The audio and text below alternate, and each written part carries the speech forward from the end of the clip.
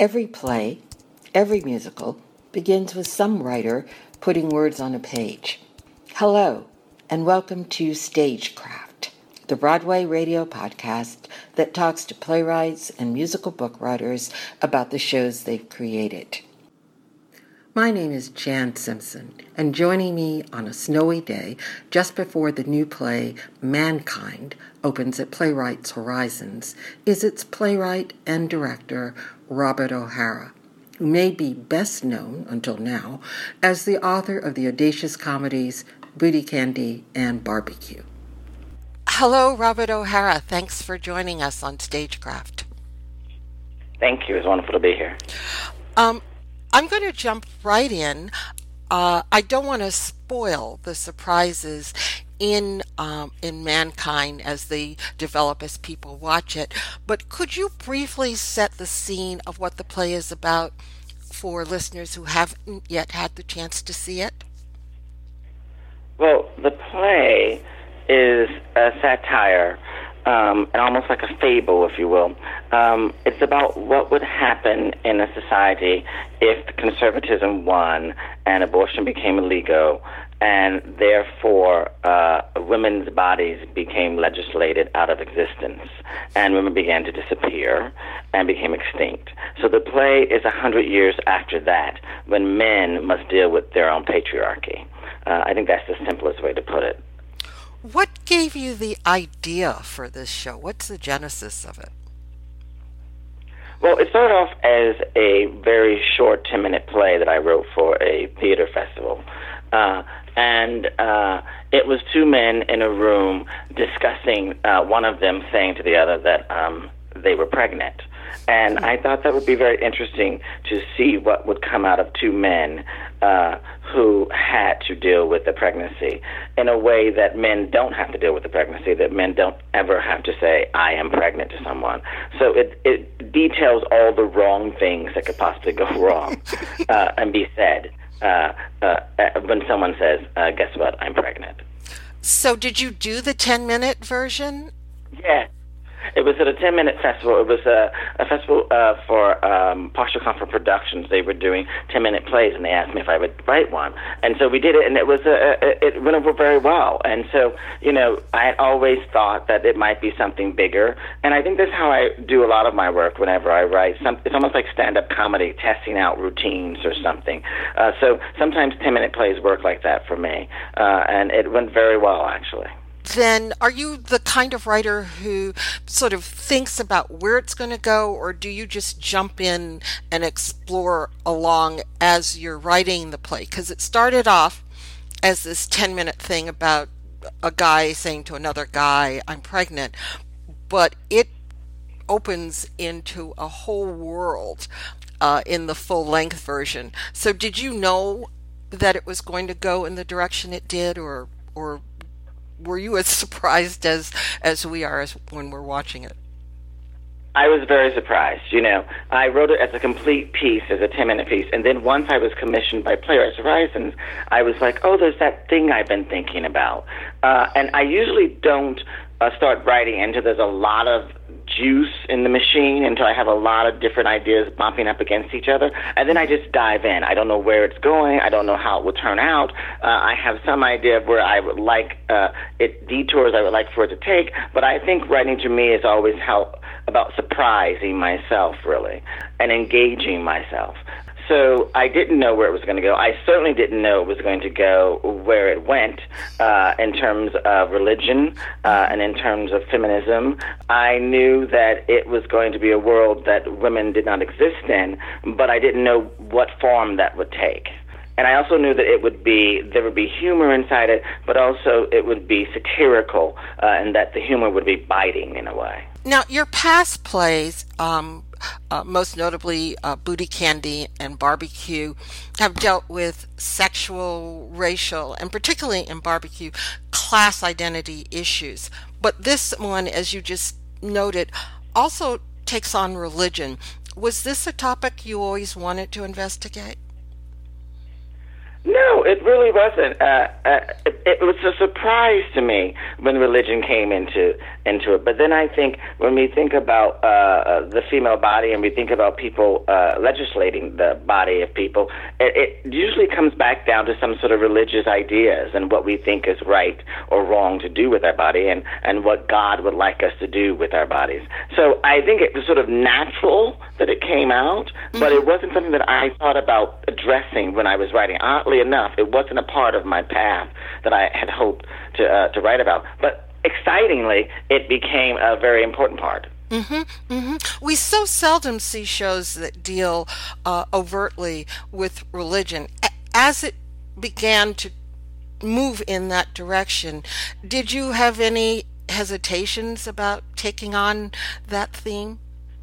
No, I can't have the hesitation once you dive in. I mean, first of all, I had removed women from the world, so right. That in it, was like, oh, well, so are you going to back down now? So I think satire, you have to go full throttle, as I was saying before.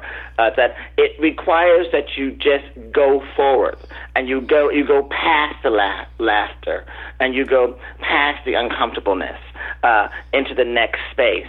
And so I wanted to see what the end point could be in the storytelling. So I wasn't afraid of the religion. I was very excited by it, but I knew that it would ruffle some feathers. But then satire does that in itself.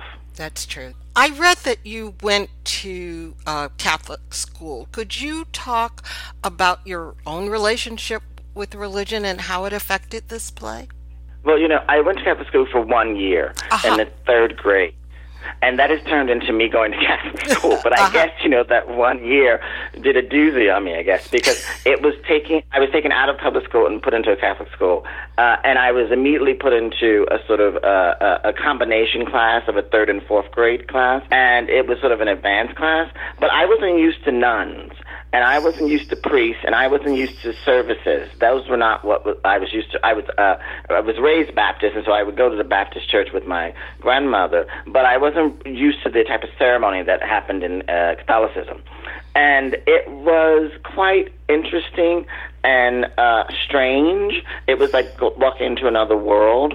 And I left after 1 year because it wasn't really, I didn't go there for the religion. I went there because my mother thought I could get a better education. And then I complained the entire year, and she took me out. But my relationship to religion and to spirituality really is that I believe that it is what anyone wants it to be. And if you find something in it then that is helpful, that allows you to be a better person, then so be it. Unfortunately, I see nothing but examples of religion making people do horrible things and showing by example in terms of what one believes in and how you're supposed to interact with other people who may not have those same beliefs. So that to me has sort of like led me away from organized religion and more into a sort of spiritual state that I believe that there is a higher power, and I believe that we are put here to love each other. Other than that, I'm not interested in someone telling me what to do or what not to do. You began writing this play before the current occupant of the White House became president. Yes, I did. Did you change it any to accommodate this new reality? It was like this speeding bullet when we went into rehearsal. I was like, oh my God, the world has lost its mind. We are now sitting inside of a satire. So, I wrote it a couple of years ago, and I did some rewrites a couple of years ago, and then the playwright said, we're going to do it. And that was about a year ago that playwright said we were going to do it. And we were still like, it was still unbelievable that the current occupant would be in the office. And so that as we got closer and closer to starting rehearsal, I was like, what is happening? This is crazy. And I didn't have to change anything because the world that we live in is a satire.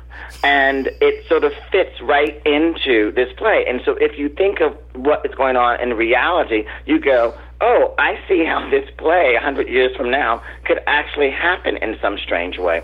And that was scary. I was also saddened and very concerned also about what was happening in the national conversation with sexual harassment and what have you, and that I wanted to be very careful in the way we spoke about women in the play and about how we explained the play and how we explained its context. So that was very interesting, to be in a room with a group of men working on a play where women did not exist. And so there were lots of things swirling about as we were working on this play. Even a little bit of climate change was in there. Absolutely. Yes, and on today, of all days, I mean, this climate is absolutely ridiculous now. You know? But yes, it all sort of to bleed into itself in a way, which is sort of like, you know, it's going to be, I knew when I was writing that it would be divisive, but I knew that you would not be able to leave the theater and not have a reaction, that there would be something for you to react to, that everyone would have a little bit of something to react to after seeing this play. And that is what excited me about it. Now, you usually or very often direct your own shows. What were some of the changes that the director wanted the playwright to make once you got in the rehearsal room? Well, that's so interesting because, of course, the last two plays I wrote, I didn't direct, but this play I really wanted to direct because of its tricky topic and because of the conversation that I wanted to have around it. And I think, and particularly the director was excited to see how do you create an entirely new world pattern on stage. And so there were times that there was just too much language, and the director stepped in and was like, well, we actually don't need that. And we've rehearsed it, and it's been wonderful, and the playwright has seen it over and over. Now we're going to cut it. And what happens is the essence of what you cut still remains in the scene. It's still being carried by the actors. So there was one scene that was supposed to be repeated in a way, and what we decided to do with the director's insistence, really, was put it on the screen so that we are actually listening to it in a different way than what we had heard when we saw it played out at the beginning of the play. I can't really go into details, but you know what I'm talking about. That came in the rehearsal process, and it actually changed the nature of the scene itself, which was quite exciting. There's also quite often a really distinctive look to your shows, and I see that the set designer Clint Ramos has worked on a lot of your shows, and I'm just interested in what is it about his aesthetic that appeals to you and how involved you get in the look of the show. Well, you know, what's exciting now is that having worked so much with Clint and my other designers, I don't have to actually get too much in their face about things, that I can actually be excited by what they're going to bring to the project. So I would have a couple of conversations with Clint, and then he would tell me what he was thinking, you know, and he would send me images and ideas, and I would respond to them. But it wasn't necessary for me to hold his hand. I mean, this is a Tony-winning designer, and he is a brilliant mind also, and completely theatrical. I mean, he doesn't just deal with sets. He's a costume designer. He also helps in so many ways when we're in tech with the other designers, and you know, allowing himself to be a full collaborator with the rest of the designers. So I think what Clint brings is an amazing eye, an amazing sense of theatricality and humor. And also he knows how to design in large scale on a small stage. So he makes the world feel bigger than it actually is. Because when you come and see the play, there is a massive quality to it. And yet it is being told in these little tiny spaces, which I think is actually kind of brilliant and really came from his ideas about how the play should be seen. And I just love it when I can write something and give it to other people, other artists, and let them interpret it. And then I am interpreting them as we develop the piece. So that was quite exciting. I worked that way through most of my designs. You also demand a lot from your actors, because although this is a very funny play, it's also dealing with some very serious issues, and there are moments when it is extremely serious. And so it requires actors who can make that turn on a dime. So what were the qualities you looked for when you were casting? Well, I really encourage my actors to play the truth of the moment and not play the joke, because I really don't think that I write jokes. I write situations that may be funny, but they end up being only exciting if you do it honestly and you go with a serious quality, even if the serious quality has you saying something completely and totally ridiculous.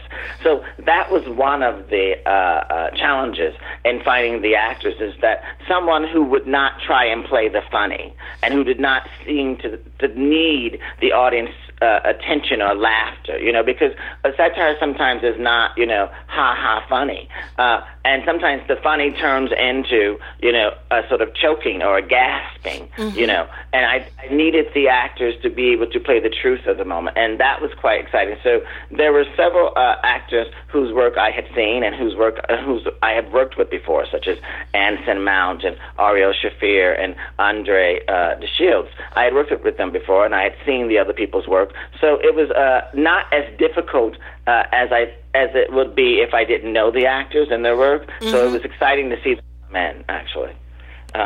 And so I felt like the entire cast sort of got on board that bus and said, we're going to do this as seriously as possible, even though half of what we're saying is completely ridiculous. Was the dynamic very different because there were no women in the room?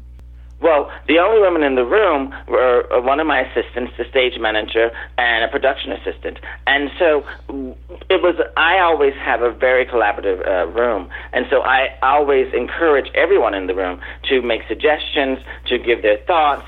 And so I was constantly turning back and forth. And we had a wonderful literary manager who was also served as my dramaturg, who was Sarah Looney at Playwrights Horizon. And she would come in and give me these amazing thoughts and encourage. And what I thought was really exciting is that they were encouraging us to go even further. So that was exciting. But I was well aware of who was speaking when, how long they were speaking, what type of jokes were being made, were we being careful as to how we are going to deal in the world with this new conversation? Because, the theater has always been a very sort of like, well, you can get away with certain things in the theater. You can make certain type of jokes in the theater. And that, to me, I began to listen to the room in a different way. So it was challenging but exciting, and every new revelation was sort of sad, because some of the people it become closer and closer to home. You begin to know people or know their work. And so it was very interesting to see the different revelations and how they played out in the room. And I think that it's a good thing that is what's happening. And it's very challenging to be now as a director in a room and be in charge of the tone of the space. What's been the audience response during previews? I will say that when I saw the show, it was very mixed. There were some people who were very uneasy the night I saw the show, and I'm just wondering what's the feedback you're perceiving? Well, I think the most raucous audience is the most diverse audience, where there are a number of people who don't look or sound like you, who give the rest of the audience permission to laugh out loud or to be uncomfortable in laughter. But when there is not a lot of diversity, then you have a group of people who actually don't know whether this is supposed to be funny, whether this is something that I'm supposed to care about or laugh at, or both. So you're right, it has been incredibly mixed, and when you also have a younger audience, they're laughing through it like it's a comedy, a straight-up comedy. And so all of those reactions are valid. I don't think that an audience should come to the theater and every audience should have the same reaction. I mean, that's what's so wonderful about live theater. People get up and walk out. People become very, very physically uncomfortable. People are laughing out loud and talking, through it. So there's all these reactions that I think are welcome and should be encouraged in the theater. So I am not afraid of audiences being uncomfortable. I'm not here to make audiences comfortable. I'm here to give them an experience, and sometimes that experience is uncomfortable. And I equate it to what I like to say about, riding a bus, and that I have built a bus with the cast and the crew and the designers, and the audience is going to get on that bus. Now, when you get on the bus, you can't tell me to slow down, or could you take me home, or could you let me off at the shopping center so I can pick up something and wait for me? You know, you have to take the journey. Now, you can get off the bus whenever you want to get off the bus, but you have to take the journey and the route that we're going to take you, at the speed we're going to take you. And that's part of the relationship between an audience and the artist. And so I think that if a bit of uncomfortableness leads you to another place from where you began, that could be actually exciting, like a roller coaster ride in a way. Well, I think audiences are in for a very unusual and very special kind of ride with mankind, and I thank you for talking with us about it. Thank you. It was wonderful to be here. And thank you for joining us. We hope you'll come back next time, and that you'll listen to all the other Broadway Radio podcasts, which you can find on BroadwayRadio.com.